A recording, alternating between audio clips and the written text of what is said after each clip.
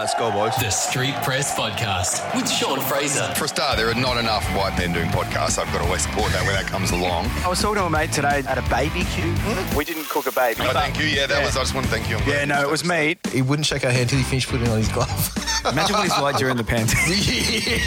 Well, I got you here for the podcast after your big night last night, so I'm stoked with that. I get a thrill knowing that you're doing what you're doing. That's good. Well, I don't know what I'm doing today. We're just sort of just winging it. Did you moon Kylie Minogue? Yeah.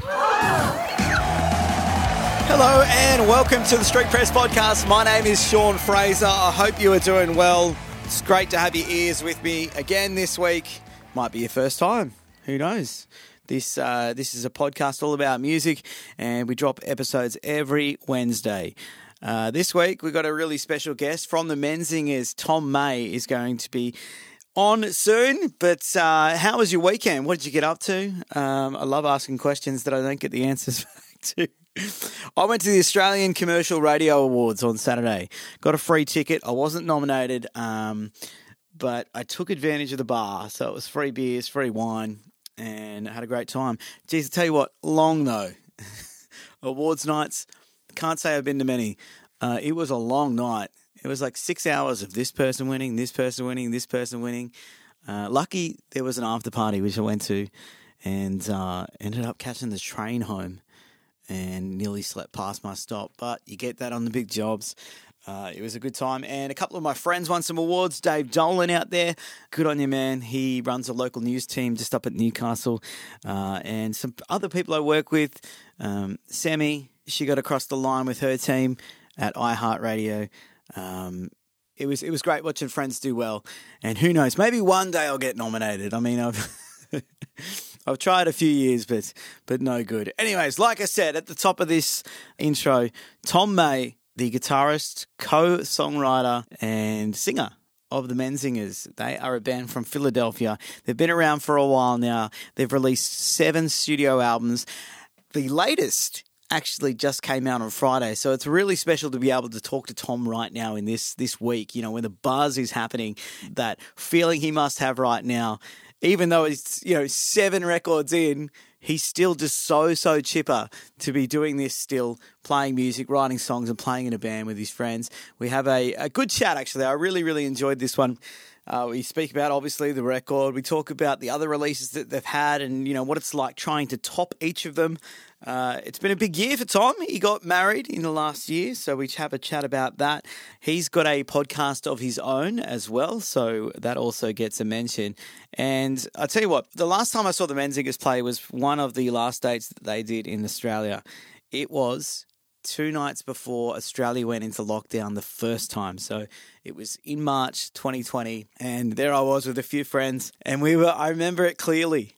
And it's so weird to look back on these days and just think, because we're so far past that now, but looking back, it's just wild to think that we had these tickets for this gig on the Friday night. It was at the theatre in Marrickville, and we were all standing there. Everyone was jumping around and having a really good time. But I know that there was a lot of us, like the virus was already here in Australia, and we were just looking around at each other going, this is our last gig for a long time. The Prime Minister's going to shut up shop. And it was the next morning that the PM jumped on the TV and said, hey, we're shutting down. And Tom talks about, where he was. I think they were on their way to Melbourne when the PM jumped up and said, hey, Australia's borders are closing, and they had to get out. And obviously there were more flights put on at the time, and Tom explains the chaos of that period. I'm sure you all know exactly what I'm talking about. And we also talk about UFOs and aliens. Tom is what do you want to say, a big fan of aliens, or he's a fanatic when it comes to it. He's researched for 20 years. He's not just a late bloomer. He's been researching for a very long time. So, look, I'm a bit of a skeptic. I admit that in this interview. But Tom has good reason to believe there is plenty more out there. So, all of that and more coming up in this episode. Let's head to Philly. This is Tom May, co-singer-songwriter of the band The Menzingers. How you going? Hey, I'm good. Super. Sorry about that. That's all right. Yeah, we fucked the times up pretty bad, and I realized I missed it like way over an hour ago, and I emailed everybody and was like, "Yeah, like the shit got shifted around the calendar," and he said you were still here, so I ran up here and jumped on there. So fucking sorry about that.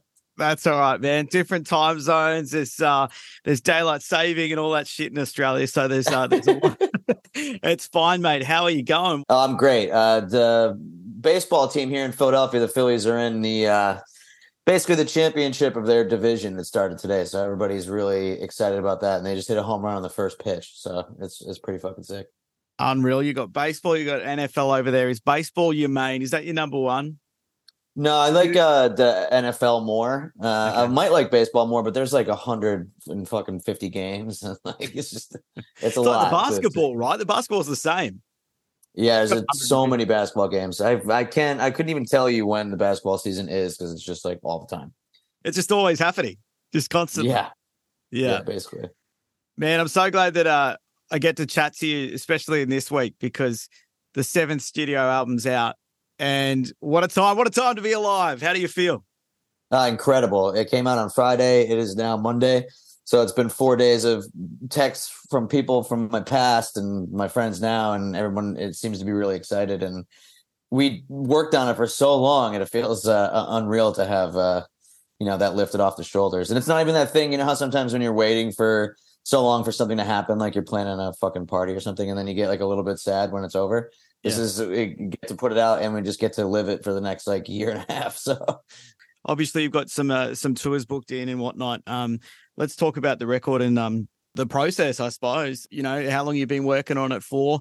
I'm sure it was a pandemic album, was it?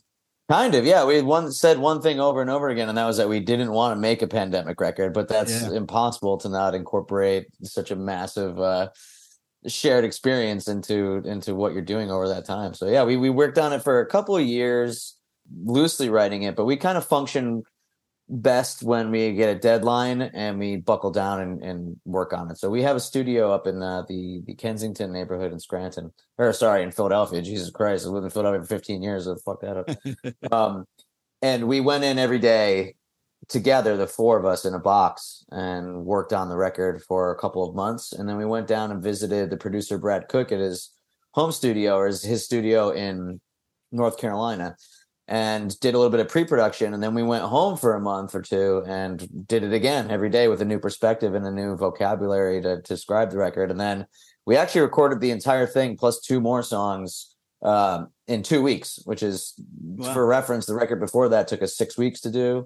Record before that took 5 weeks to do. So we got this thing done with pre-production in like 2.5 weeks. So it was a whirlwind for us in that regard. Incredible. When I first heard After the Party, I thought, how are they ever going to beat this? And then I heard Hello Exile, and I was like, how are they going to? Okay, they have beaten it. How are they going to beat this? And I'm getting a similar feeling with this record as well. It's incredible to think after so many records, you can still be punching out such quality and beating the one before. It's scary, how many people do that. There's definitely detractors to the record, and everyone. You can't be in the same position in your life when you see this a certain movie or hear a record and experience it the same way. So I think a lot of times when people will come and say like, oh, well, I like that record. And it's like, well, yeah, that came out when you were at that time in your life and that's the way it's going to stick. But we're fortunate enough people still like coming, seeing our band, and people still like the record, this new record that we put out. And it is really scary because there's got to be some fucking duds in there if you're going to make 7 records. But we feel like we've grown as songwriters and with our own lives as we put each one out. So yeah, we're really excited that it's been received this way. Brad Cook, as you mentioned before, he worked on the record. You recorded it in Texas over the 2-week period. I've heard you say, not just musically, but you learn a lot from Brad just in life. Yeah, absolutely. We try to, as I get older, realize that a lot of experiences are cumulative. And what I mean by that is, you can learn how to fix a car engine and then you learn how to chop down a tree. But in reality, there's parts of those things that connect to each other and certain kind of truths and wisdom that you can tease out after doing it for this long. And Brad is a brilliant human being, and he's a huge personality, and he's a wonderful, wonderful person. And we learned a lot about working together and trusting certain things that we normally wouldn't have trusted in the past. We wouldn't have recorded a live record in the past. We weren't good enough to at that time. I think we've been playing with each other long enough to where we could pull that off, as long as we don't, start playing jazz or something. And we learned a lot about how to work with each other and a bit about an approach to songwriting from Brad. And, some of those things trickled into life. When you get to 7 records in, I suppose you start thinking, what sort of record are we going to make? Or are we going to change things up a little bit? What are you hearing from this record that you haven't done before? So the live aspect and I'll call it stripped down. So typically when we recorded records, we would do a lot of layering of guitars or playing the same thing and using different stereo effects and layering almost like sub-perceptible harmonies and things like that. And we made great records that way. And on this record, what we did was not that. So there's, at most there's 3 guitars on each song, and there's a little bit of like little pads and stuff that we put underneath. But for the most part, each thing is existing in its own space and it's not really bogged down. So that would be the main sonic difference on this record. And then the other part would be, as much as we want to get intentional about, we're not building a house, we don't like look at blueprints and build it. So when we start writing a record, we don't really come in with a very coherent sense of, this record is going to be a story about 2 people riding a train across the United States in 1970. That's we didn't do conceptually like that. So we kind of start to tease out the themes and the arching, not narrative, but just like what the record is as it's going. So we were a little bit more intentional in this one, though, because we've gotten older and we developed what I like to, what is essentially is a vocabulary. Like we know what certain things mean when we say them to each other. And we would talk more conceptually about that on this record than we did on some records in the past. So we really kind of went in, and it went into many shapes. Originally we went in, we were like, we're going to make a 10-song punk record. That's what we're doing. We've been locked up. Everyone wants to get out and just, come out swinging. This one didn't stay that way, but a part of that spirit still lived within it as we were doing it. And then this is where we got. Greg and you are the songwriters. Does anyone get disheartened if their song doesn't make it to the record? I know on the last record, I think Greg had a few more songs, right? How do you go with that sort of thing? Obviously, 2 songwriters, 2 different styles of singing. Do you just write songs together? Yeah, so on this record, we wrote the 4 of us. We always write the songs together. So there'll be, I'll bring the bones of a song, or Greg will bring the bones of a song to practice, and then the 4 of us work on it and hammer it until all the impurities are gone, like a blacksmith, so all whacking the fucking thing over and over again. On this one, the 4 of us were more involved than ever before. So we were really more into sharing the lyrics and the themes and kind of working on them together. There was one thing you mentioned in the beginning of the question: is it disheartening when your song doesn't make the record? Yeah. If you have a song that you're working on and you, or if it doesn't get recorded and it dies on the operating table or whatever, you have this thing stuck in your head that you've fallen in love with, and you sing it over and over again, and it's like decorating your life. And to have someone else not like it, or for it to get tossed, or that can be extremely, I don't know if disheartening, it's devastating, but not necessarily disheartening, because we know that we're going to end up in another place. So you always have to put the record and the songs as a unit above everything else. So I've written so much fucking bullshit for this record that didn't make it. And I loved it, but it has to be the representation of the 4 of us. And that's because that's what this band is that. So yeah, totally. I was talking to a singer. He's got 2 singers in his band as well. They're called the Hard-Ons. They're an Aussie punk band. They've been around for 40 years, right? Wow, that's amazing. These two guys have been in the same band. But he'll bring in a song, and then the guys will sort of be quiet when he plays it, and then one of them will try and nicely say to him, "Hey, do you need any more for your solo record?" And he's saying the same thing. He's like, when you love a song and you've written it all about your life, and then some other people don't really see it. Oh, totally. I'm glad that they have a funny, cheeky approach to it, because that's how you have to stay. You can't be, we've all worked with creative people our whole lives. We've seen so many other people in bands that, where it's like, oh, you don't like my idea? Well, fuck you, and then you're just like, oh, well, that's not going to get anybody anywhere. It's not how you work together to accomplish a goal. It's not going to work out. Yeah. especially if somebody doesn't like it because they're like in a bad mood, or the band member will stay nameless forever. But I remember showing a song that eventually did become one of our one of our favorite songs, one of our fan favorite songs, that when I first showed it, they were all hungover and shit. And I was like, I know you're hungover, and that's why you're being a fucking little baby right now. What was the song? I'm not going to say because they're going to know. So they'll know. And I'm telling the story. So some things should remain secret. Yes. Yeah, absolutely. Hey, big year for you. Away from the music, you got married. Yeah, I got married a year ago. Yeah. It was just our first anniversary. It was awesome. Thank you so much. It's been a hell of a year. Yeah. I got married about a month ago. It's funny, actually. Congrats. Thanks, man. Just before I was jumping on the Zoom call with you, I looked at your Instagram page and I saw your wedding shot, and I have the exact same wedding shot. I got my arm up like this and managed to walk in there, and I was like, "That's funny." And then I saw your record player. We got the same record player. And then I saw the old Denons. I saw the deluxe reverb amp, and I'm like, I've got one of them. And then, do you have a dog called George? Jameson. Oh, okay. Close. Yeah, close. Yeah. All right. I thought it was George. I was like, oh my God, we've got all the same stuff. Not the same. Yeah, women, right. but... That's pretty wild. No, that's the same. Yeah, my wife. So I was, over an hour late for this. My wife is a music journalist, and that's actually how we met. So when she came in the door, and she was like, "What about those interviews?" and realized that I'd had the wrong time. She was fucking pissed that I was late. So she wrote for a magazine or something like that. Yeah, she was an editor for a music magazine, and that was how we met. Incredible. There you go. Hey, on the Impossible Past, you did some demos of that. How were they recorded? What did you use to record them? And this is obviously going back a long time. Yeah, no, I remember. We had an old Tascam or Boss hardware HDD, like 8-track recorder when those were really popular. We used one of those to do most of it. And I also bought, I did this class thing so long ago. This was probably 16 or 17, 15 years ago, at least.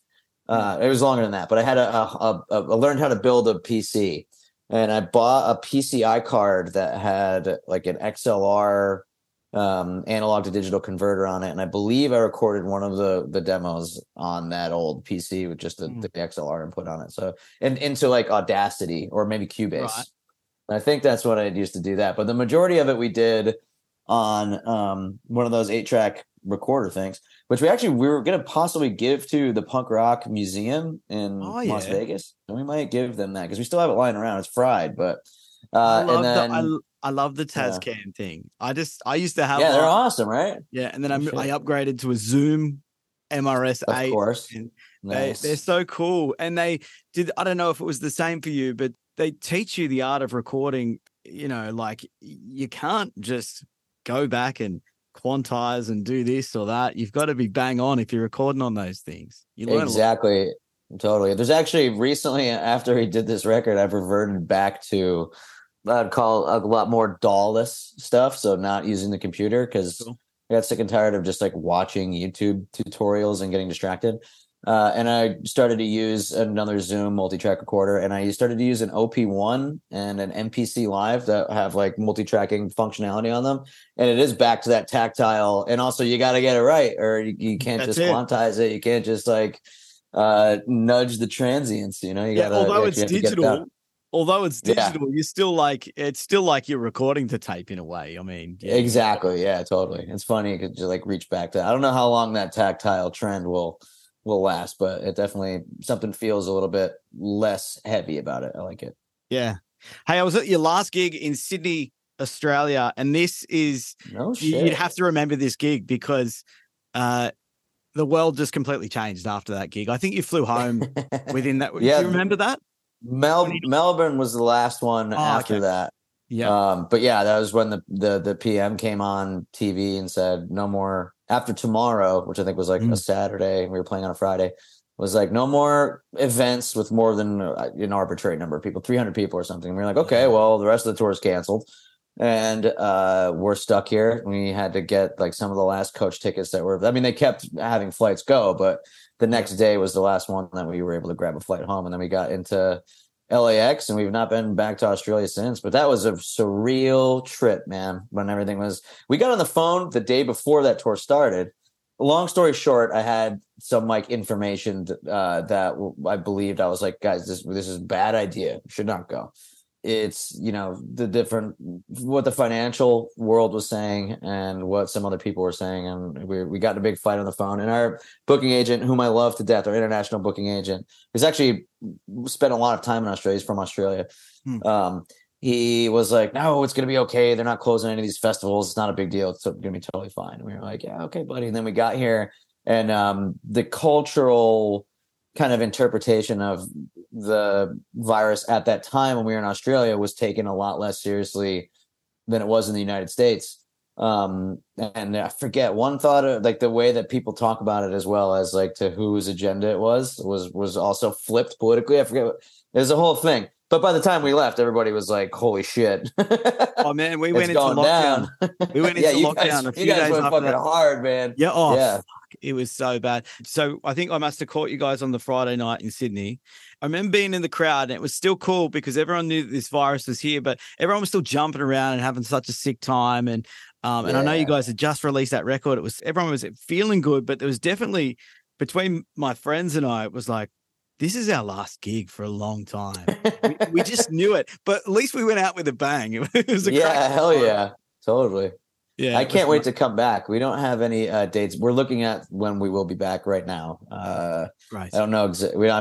We haven't decided the exact time, but it will be. We're going back, and it really was such a weird fucking situation when we were leaving. That was wild. Well, times have changed, and I'm stoked that they have, because hopefully we can get you guys back here. It'd be great. Hey, you got a podcast yourself?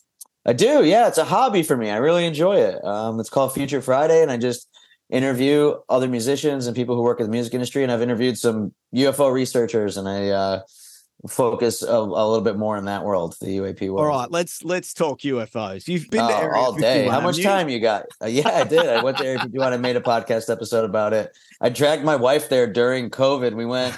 So there was like, it wasn't that way for you guys, maybe with lockdowns, but for us it was. The United States is like 50 third world countries in a fucking trench coat trying to get into the movies. So each place has their own rules. The way that the cases were surging and falling varied all over the country at different times. And we went to Las Vegas for a friend's wedding right when things had opened up. And during that time, I dragged her all the way to Area 51, made her drive up there with me. It was fucking wild. There's never been more talk about aliens than right now in 2023. I mean, it's ramped up the last year, hasn't it? It has. It really has. There's actually an Australian journalist named Ross Coulthart who was a host of, or just a journalist on the Australian 60 Minutes. But he wrote a book called In Plain Sight that has a lot to do with one of the communication centers that the U.S. military ran deep in Western Australia, and some cases that had happened there. But yeah, there's been so much that's happened in 2023. We've had multiple hearings in the United States in the last 2 years. The conversation, I've been researching this subject for 20 years now. Yeah. And watching the way that the public conversation has changed is a day that I never thought I would see. I really never thought this would come. And here it is. It's pretty wild. And a lot of it was Tom DeLonge, wasn't it? It's funny. He was banging on it publicly for a long time. Straight up, no fucking joke. A lot of it was literally him, an organization that he started. Yeah. And everyone thought he was crazy. Yeah.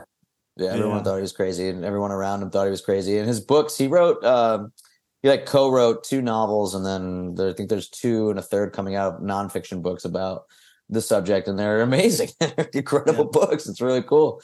Yeah. There you go, Tom.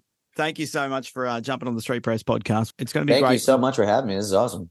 No worries. Thanks for asking about aliens too. I just talk about that all fucking day. Did not enough people ask you about aliens? No, not enough. I'd say it does come up a lot, but definitely not enough. Look, I'd say I'm still like in the middle, more probably a bit of a skeptic, but I mean, I'm open to knowing if there's something else out there, and have they visited? Sure. That's the funny part, is like, the way that conversation is changing as well. It's like, is it aliens from another planet? Yeah. I mean, nobody said that. Who knows? All we know is that the onus of responsibility is flipped to now disprove the existence of UFOs rather than to prove them. So you have everyone from Barack Obama to foreign ministers of defense in Canada to multiple astronauts to all of these people in the United States who are like, yes, there are things flying around in the air. We don't know what they are. Here's the evidence of it. Here's what we've researched. This part's classified. This one's not. And everybody's just like, wait, what? Yeah, I suppose when they start being a bit coy about information and they're holding information back, that definitely gets the public on the side of like, why are you doing that? Yeah, exactly. Shit is wild and it is not new. There you go. All right, Tom, thanks so much for your time, mate. Take it easy. Hopefully catch you when you come out here back to Sydney. This time, no more pandemics, eh? Oh, yeah, absolutely. No fucking pandemic this time. We're not dealing with that shit. Yeah, lovely guy. That is Tom May. He shares the singing duties in the Menzingers with Greg Barnett. Go and check him out if you haven't already. A couple of episodes ago, when I didn't have someone on the podcast, I just did like a mashup of my 5 favourite songs. Their song, one of their latest songs, There's No Place in This World for Me, was my top pick for this year. And go and check out their new record. It's called Some of It Was True.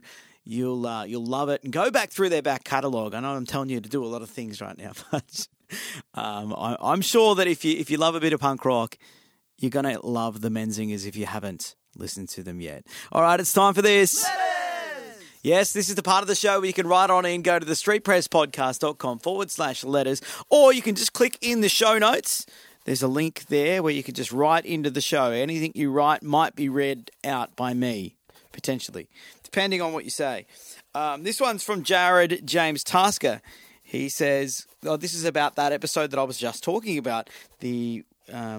See, I don't like doing episodes. How do I put this? I don't mind doing episodes where there's no guest on, but I find it a bit of a challenge to do. And I much prefer having a guest every week. And James actually listened to the episode where I had no one on, and he said, great episode. You totally should put together a playlist. That's a good idea. I have thought about that. Maybe I could do a playlist of all the bands that I've had on here and maybe their top 2 songs or something like that. I do make playlists, but I haven't done one for the Street Press, so I will keep that in mind, Jared. Thank you for writing in. Also, last week's episode, I tell you what, got a few hits. And as you know, I don't really talk about that sort of stuff on here. Keep that private because some bomb. But last week's episode didn't bomb. It did really, really well. I'd say it's probably one of the highest ranking episodes that I've done this year. It was, of course, with Will Wagner from the Smith Street Band. I had him on here and they were sharing it left, right and centre, which I'm appreciative of. I don't force people to share the stuff. All I want to do is chat to artists, but if they want to do a little bit of promo for the Street Press podcast, I'm not going to say no. But Robbie Boyle, he said, hey, that brief mention in that episode of a tour to Europe has got me way too excited. So Robbie's obviously living over there in Europe somewhere, and he's a big fan of the Smith Street Band. Thank you for writing in, Robbie. All right, so if you just want to click the show notes, you can write to the Street Press. You can write to me. It's always nice to get these things as well. It's always nice to know who's listening, where they're from, that sort of thing, because I'm in the front bedroom of my house doing these podcasts, and you just never know who's out there. Is there anyone? Just like Tom and the aliens. You never know. You never know what's out there. All right, my band, the Ritzy Kids, we have got a gig coming up. It's actually, it's a month today. So it is the 18th of November. We are supporting You and I at Everglades in Woy Woy. You can grab your tickets at theritzykids.com. Check out the band as well. And also, we are sort of in the running to play at Good Things Festival this year. We would love to. It would be an absolute dream of ours to do that. They've given us this link where people can vote for us. So if you wanted to do something kind today, you could vote for the Ritzy Kids to play at Good Things Festival. That link is also in the show notes as well. I think what you've got to do is you've got to pick 3 bands that you want to see play at the festival. Make sure when you do that, you put the Ritzy Kids in there. We would be absolutely chuffed if you did that. And don't forget, if you like what I'm doing, you can sign up as a member for as little as $4 a month. That's not a week, a month. and I'm going to send you out a mug. I'll send out a mug to your address with the Street Press podcast on it, and you can drink whatever you want out of it. Coffee, whiskey, whatever you want. That link is below the show notes as well. Everything's below the show notes. Just remember that. Hey, I think I've done enough rambling for today. I want to have your ears here same time next week. Until then, ta-da.